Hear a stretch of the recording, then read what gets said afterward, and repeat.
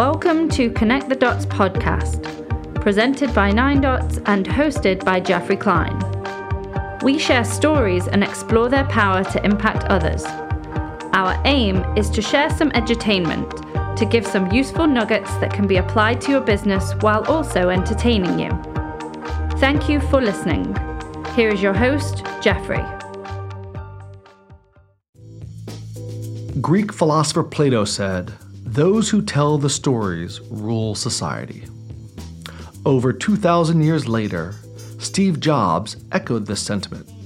He said, "The most powerful person in the world is the storyteller. The storyteller sets the vision, values, and agenda of an entire generation that is to come."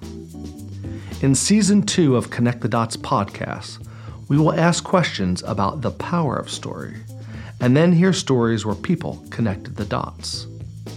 We are fortunate again to have an amazing guests from best-selling authors, a venture capitalist, a juice guru, and a professional doodler, among others.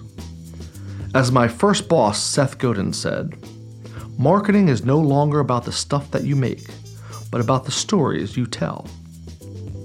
And Gary Vaynerchuk said, "Storytelling is by far the most underrated skill in business."